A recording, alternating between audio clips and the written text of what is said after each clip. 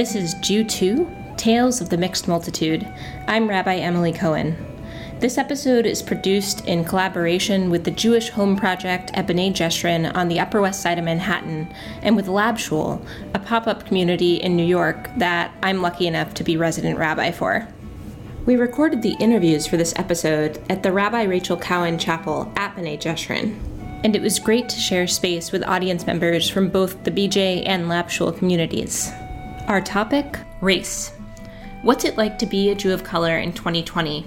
And how do Jews of color handle spaces where, fairly or not, spoiler alert, not, they are viewed as other? My very first day in yeshiva, my very first class in Or Sameach was a Chumash class. It was a class on the Torah, on 5 books of the Torah, and we were learning that week's Torah portion, and we were learning about the difference between a Hebrew slave and a Canaanite slave, the Eved Ivri and the Eved Kanaani. And the way that the rabbi explained it was, the Eved Ivri, he's a Hebrew servant. He's your brother. You have to give him off on Shabbos and you have to feed him before you could eat yourself. The Eved Kanaani, the Canaanite slave, he's a big shvatza. You can slap him around until you knock out his tooth. I'm not translating that word. And the rabbi laughs, throws his head back, and then looks at me and realized that he had just made a huge faux pas, turns Pantone-colored shades of pink, but the damage had been done. And that was my introduction to yeshiva life. Yitz Jordan, originally from Baltimore. My stage name is Y Love. Also do entrepreneur, writer, do Jewish hip-hop. My Jewish story starts way back in the day in 1985 on TV. I saw a commercial when I was 7 years old. Do the math as to how old I am. And it said, "Happy Passover from your friends at Channel 2." And I went drawing a 6-pointed star on what I saw from the commercial on everything in my mom's house. And I told my mother I wanted to be Jewish. And she went to work the next day to a woman who she worked with, Mrs. Schwartz. And I can't imagine what their conversation entailed, but it was something like, my son wants to be Jewish, what do I do? And so they invited us over for Passover Seder that year, and that became my first Seder. And I got my first yarmulke that was like electric blue that said Bar Mitzvah of Ira, whoever. And I thought that was my magic hat. You could not take it off of me. And started giving my lunch money to a kid in my second grade class to teach me what he was learning in Hebrew school. See, people, when they talk to people who convert to Judaism, there's always that question of, what was it? What was this thing that sparked your interest? Or what was that inner question? I was 7 years old. There was no inner question I was answering. It was an instinctive thing. I knew that there was a group of people called Jews, and I had to be one of them. Period. I would give up Christmas when I was about 9 or so, gave up reading Christian scripture. So it was kind of like a ongoing thing throughout my childhood. Judaism was always something I was into. Fast forward till I was about 14, went into the Baltimore Central Library downtown, got to learn to read Hebrew book, and just sat there like, until I could read Hebrew. It was around this time that I discovered that I wasn't Jewish, because I always thought that it's like, okay, you say you believe, say Shema, you're Jewish. And it was around that time that I found out that conversion was a thing. And that became a huge goal of mine. I asked the campus rabbi at Johns Hopkins, if I could convert, and he told me no, because you can't convert until you're 18. But he told me just to keep learning, and that's what I did. I was 21. I went to convert.org/Orthodox, found a rabbi, and started learning online. I noticed at the bottom of every website said copyright Brooklyn, New York, copyright Brooklyn, New York. So I was like, I got to go to Brooklyn, New York. My first place that I visited was 770 Eastern Parkway in Crown Heights in Brooklyn, the world headquarters of the Lubavitch movement. And I was like, this is it. There's stores that sell kosher food only. There's places that close every holiday. There's people that speak Yiddish. That was it. I took my next 3 paychecks and threw my stuff in a duffel bag and moved to New York. Started the conversion process in 1999. I converted Hasidic. 13 months of conversion. During the conversion process, it was said like it was a fait accompli. Like, okay, so then after you convert, you're going to go to yeshiva in Israel. I told the rabbi that I didn't want to go to Israel. He was like, you're going. He said, find a yeshiva. And I was like, well, he's like, you're going to go to Or Sameach, which is a yeshiva in Jerusalem. It was basically all picked and done for me. And all I had to do was get a passport. So I would go to Israel in 2000, spent a year there, and for me, like I said, I converted Hasidics, and I'm half Ethiopian myself. So here I was seeing Ethiopian Jews, but I'm wearing a fur hat, and I'm wearing a silk coat, and I'm speaking Yiddish. And it was like, you know, this mutual like, who are you? What are you? What's up with you? When Ethiopian Jews would come by the yeshiva. Like even in Israel, there's Ashkenazi over Sephardi, over Mizrahi, even lower than that. For instance, is it permissible or forbidden to ride a bike on Shabbat? According to Sephardi authorities, it may be. According to Ashkenazi authorities, definitely not. If you ride a bike on Shabbat, you're probably looked at as secular in Israel. You might be totally acting according to your rabbi, eating chicken and dairy together like Ethiopian Jews do. It's a tradition. They have Chesed who can, rabbis in Ethiopia who can tell you hundreds of years of tradition, but the Ashkenazim didn't say that was okay. So often we talk about Ashkenazi people doing the accepting, and it's everyone else looking to be accepted. And, the question is, why do we do that? Like, why do we just bluntly, why do we put whiteness on a pedestal? Like, why are we looking for acceptance from usually Ashkenazi Jews? Let's pause for a moment of vocab explanation here. So Ashkenazi Jews are Jews from Eastern European descent. So Jews from Germany, Poland, all kinds of places like that. Sephardic Jews are folks from the Iberian Peninsula, so Spain and Portugal, the folks mostly impacted by the Inquisition in 1492. Mizrahi Jews are from the Middle East and North Africa. And of course there are Jewish groups native to all sorts of places around the world. When I was living in Jerusalem, I actually had a roommate who was Indian and of Jewish descent. It's important to note here from the outset that you can't tell what type of Jew somebody is by looking at them.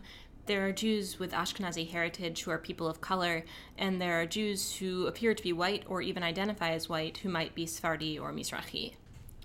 Being misidentified is something that Kim Cohen has a lot of experience with. I'm Kim Cohen. I grew up in California. My dad is Jewish, and my mom is from the Philippines. I didn't grow up in a Jewish community. I grew up very close to my mom's side of the family in Southern California. And the attempts that I made to understand my Jewish identity were met with a lot of confusion and, even more than that, discomfort and maybe some exclusion. I wrote my thesis in grad school about mixed race Americans from the American racial lens. In particular, with the Jewish community, what I found was a race scholar called Richard Alba, who talks about this concept of bright versus blurred lines. And what he found is that there are some cultures where the lines, the definition of what the culture is bright boundary, meaning the entry into it is difficult. It's a defined culture.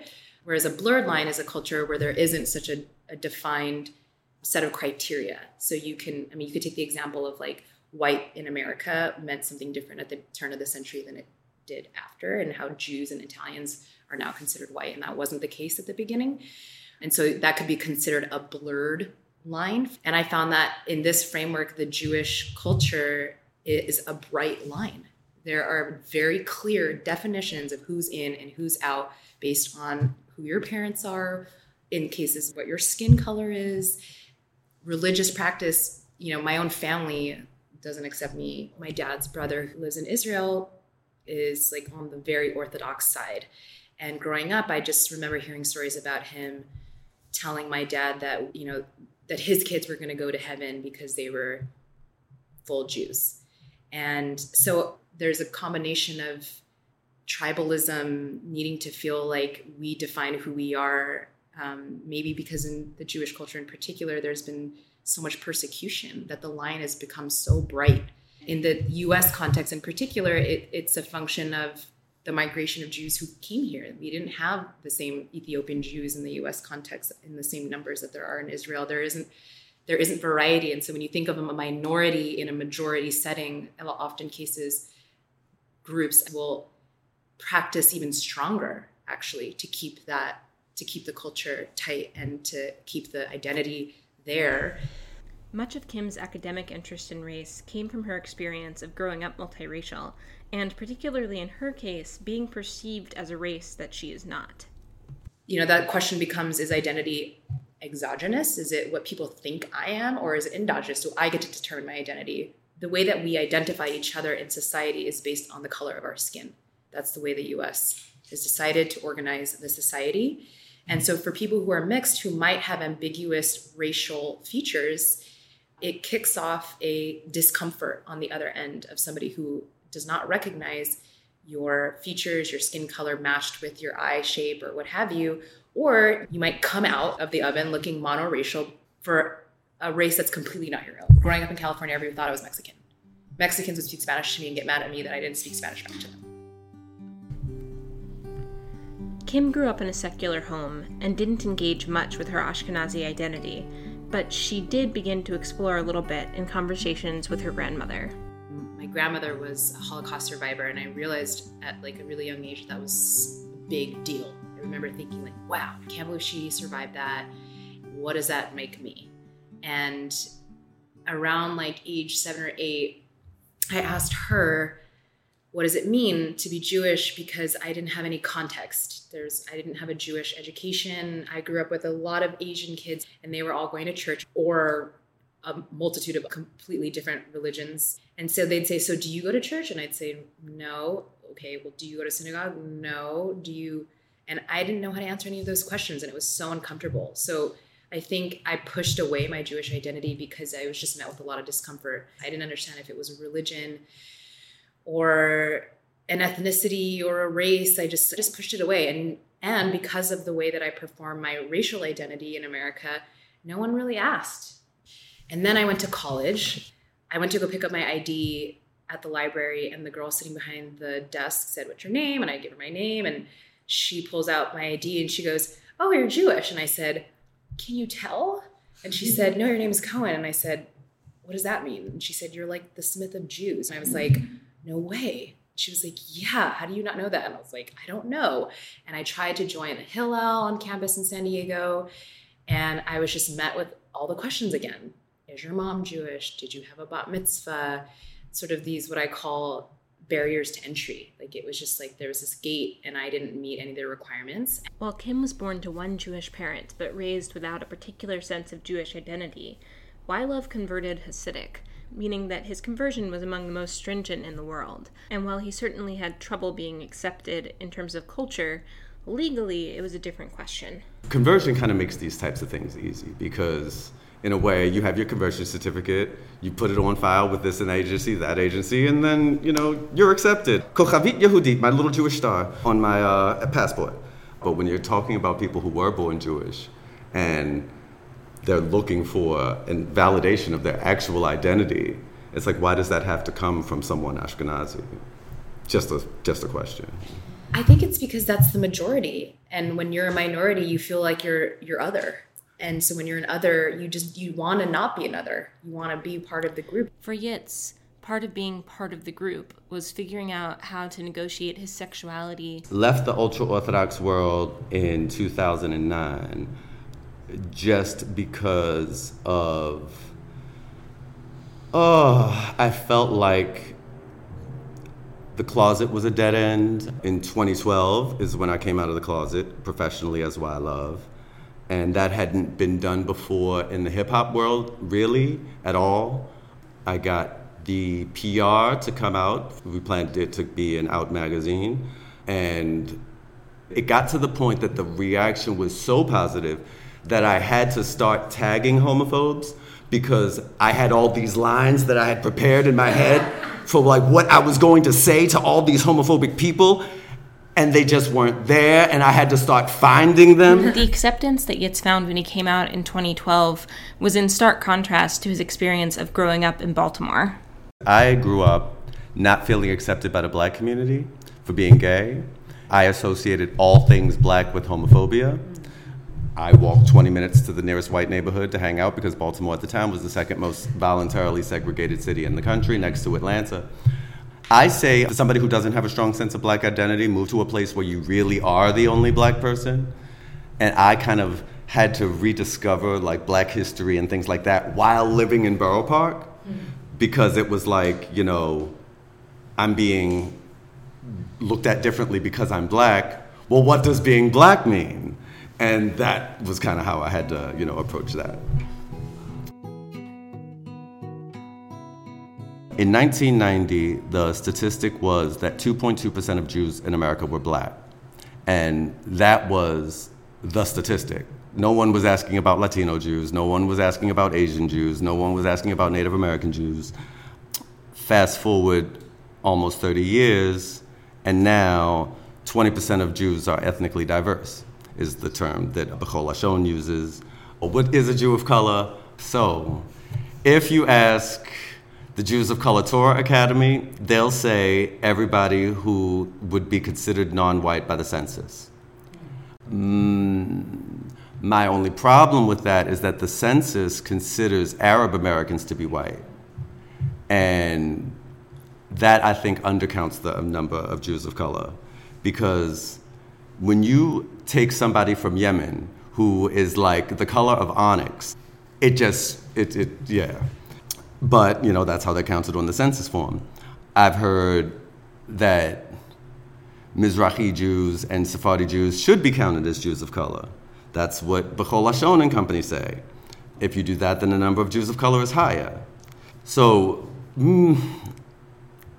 I kind of look at it as a hybrid of those two definitions. People who could be considered non-white and some Mizrahi Jews who probably should be considered non-white. Who you consider to be a Jew of color will dictate what statistic you have. So if it is the case that Jews of color are continuing to become a larger and larger part of the American Jewish population, shouldn't it be easy for people who look like Kim and like Y-Love to feel fully accepted in Jewish spaces?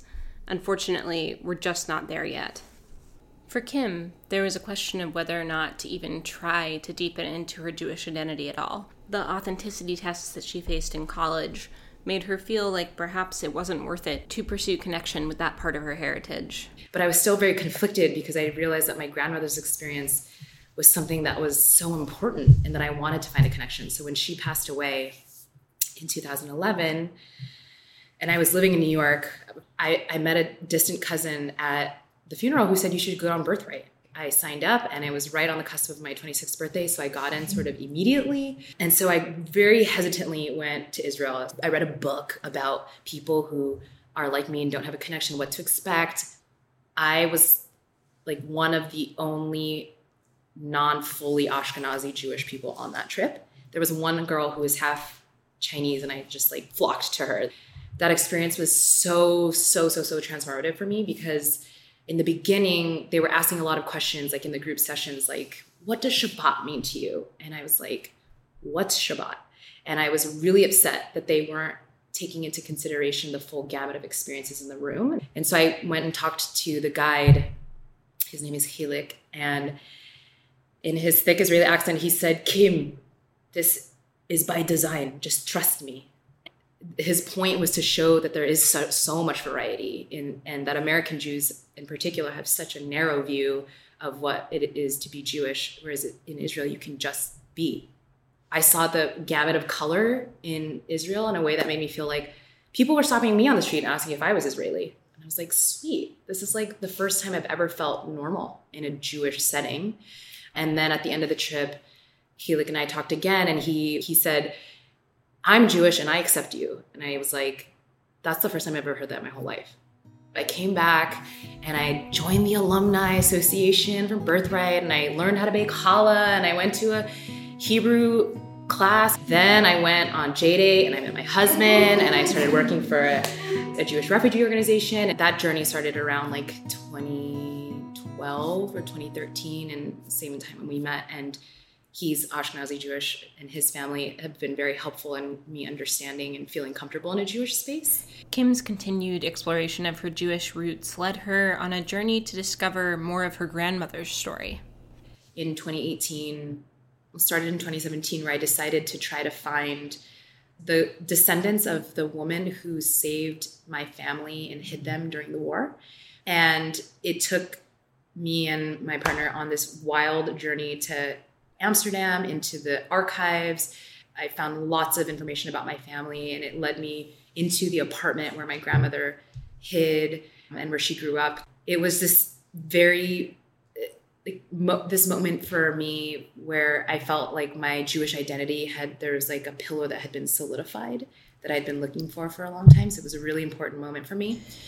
It wasn't long after this trip to Amsterdam that the attack happened on the Jewish community in Pittsburgh.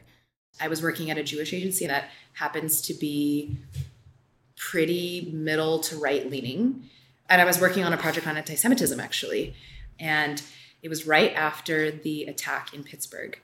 And it was the first time that I felt like an attack on Jews, which has been rising all over the world and I've seen my whole life, really resonated with me. When I heard about anti-Semitic attacks, I'd be like, oh, that's happening to them.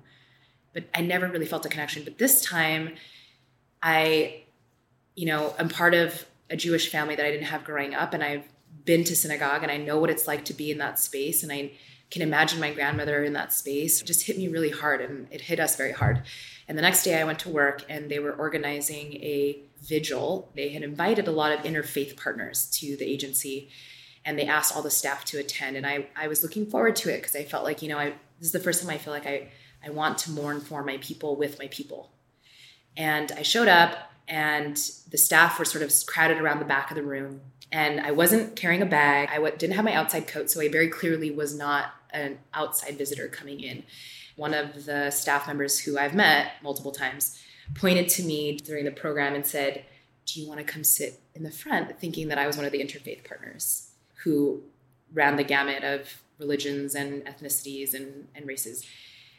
And I was really upset. And I said, I work here and we've met multiple times, but thank you. And he turned beet red and turned around, and he came up to me and apologized later. But that moment for me, I actually started to write, I wanted to write an op-ed about it, to the effect of I have worked so hard.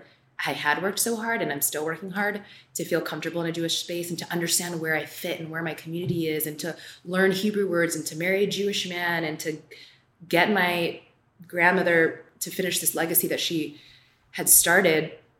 Yet that's still not enough. When I walk into this space, somebody points me out literally and says, you don't belong here. You're not one of us. And so in a moment where I wanted to mourn and I felt the most Jewish in my whole life, I was reminded once again that I was not.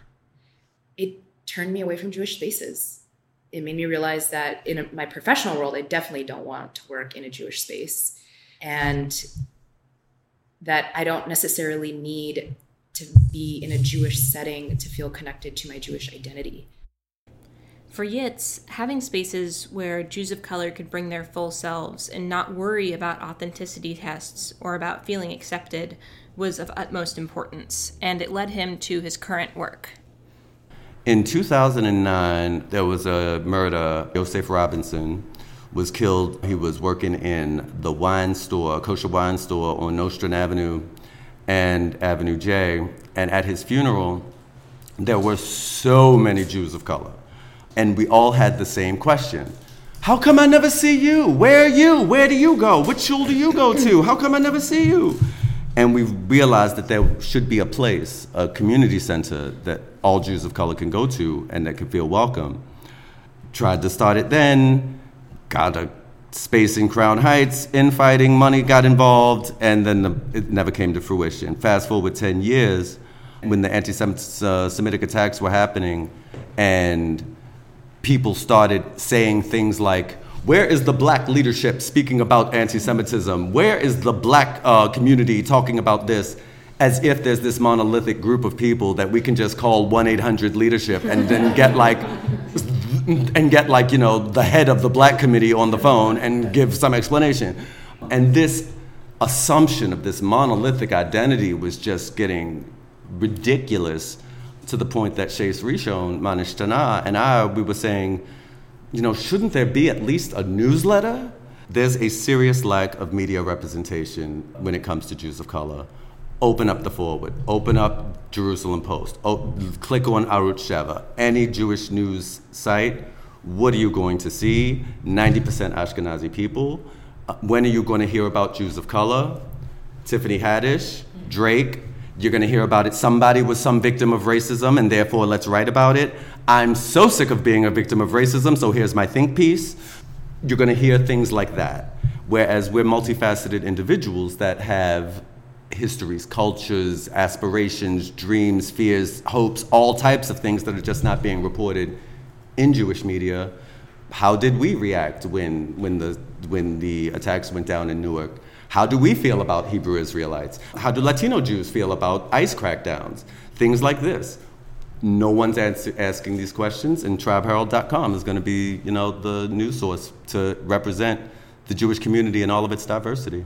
The Tribe Herald Foundation, we want to set up community centers that are targeting Jews of color and that cater towards Jews of color, not that are exclusively for Jews of color, but a place where you can find kosher mofongo and some kosher collard greens, where you can speak your language and know that that's an acceptable thing to do, where non-Jewish communities are reached out to in interfaith ways by people of color. What we're trying to do is increase self-acceptance and increase that feeling of self-esteem for Jews of color. Because you have so many people being told they're not Jewish, being told they're fake Jews, being told that their family's not real. One guy who runs the organization Jews in All Hues was referred to as not Jewish, and he's a direct descendant of the founder of the Hasidic movement, the Baal Shem Tov. That feeling of worth has to come from somewhere, and we want to help people do that. We want to help people feel that intrinsically without having to look to other people for acceptance. That search for intrinsic acceptance is something that Kim has encountered in her work with mixed-race Americans in particular. I started an affinity group after I wrote my thesis because I found out so many things about this experience that people don't really talk about. And I think that mixed race people themselves don't really understand about the context that we're in. That answers why people always ask us, what are you? Or you can't be, or no way, your dad's not black. Let me see a picture. We have this gigantic set of exactly the same experiences, no matter what racial background we're from. And within this group, I have a lot of different varieties of mixes. It's half black and half white. It's Native American and black, Asian and white. And what I've found is that the folks that are half Jewish are some of the most reflective and are the most troubled by their identities. And that goes back, I think, again, back to that bright line idea. Not to say that there's a hierarchy, but just in my experience, my friends who are mixed with Jewish have had the same experiences walking into a Jewish setting and feeling very uncomfortable. And then as a result, turning towards their other side and feeling much more connected to whatever other culture they grew up with. So in essence, you're losing these Jews, many of color, because they don't feel accepted. I know a ton of people who are half Jewish who are not affiliated at all. I've seen some effort in my limited knowledge of what the Jewish community is doing on this space. I mean, the fact that I'm even asked to be here and that we're having this conversation makes me feel like we're moving in the right direction. The recent spate in anti-Semitic attacks and stuff like that, too many of the perpetrators were people of color, and there started to be this dichotomy of either black or Jewish. Who are you loyal to? Which community do you feel part of? And for me, having converted and having fought homophobes and fought racists for 20 years, for me it was nothing to come up and to tell people where to go. But when you're hearing stories of people who can't be around their own families, people who, were born Jewish and are being called converts and things like that, when people are saying that Jews of color don't exist, all Jews are of color, things like that, it just really energized me to get more involved in the Jewish community.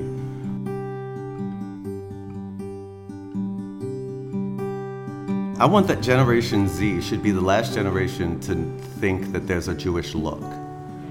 I want that Generation Z should be the last generation to hear the phrase, "you don't look Jewish."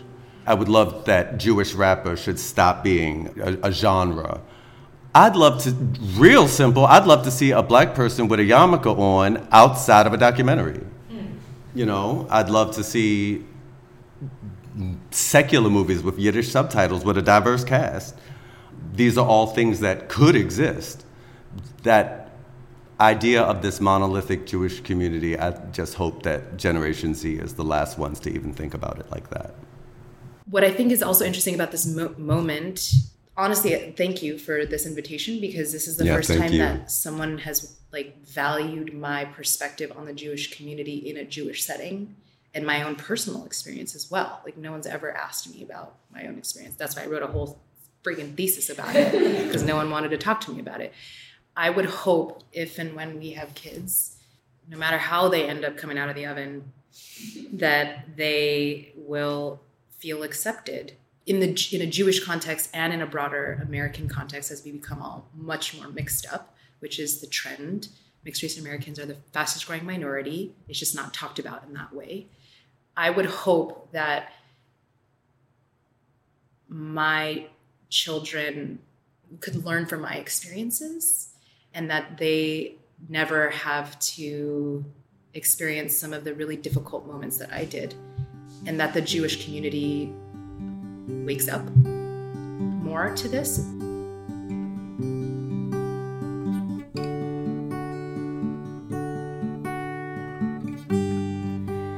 In the past few years, I've had a lot of conversations with well-meaning Jews who appear white and are read as white, but don't want to identify as white because of their Jewish ancestry and the ways in which anti-Semitism, a pernicious force within white supremacy and within our society today, impacts their daily lives.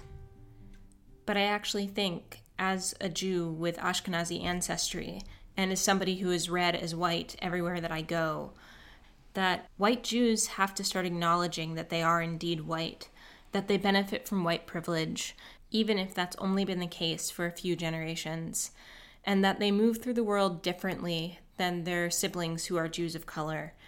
I think that by doing this, by acknowledging the privilege that we hold, and by advocating for the notion that Yitz spoke about, that there shouldn't be a particular Jewish look that is held up as normative, white Jews will be able to partner with Jews of color to create spaces that are closer to being anti-racist and that are closer to being fully accepting of all Jews and those who love them, regardless of what they look like and how they came to exist in Jewish space in the first place. Luckily for all of us, Yitz is working on a space just like that. Everyone's wondering how they could donate to Tribe Herald. It's Tribe Herald, TRIBE Herald, HERALD, on Venmo or at tribeherald.org.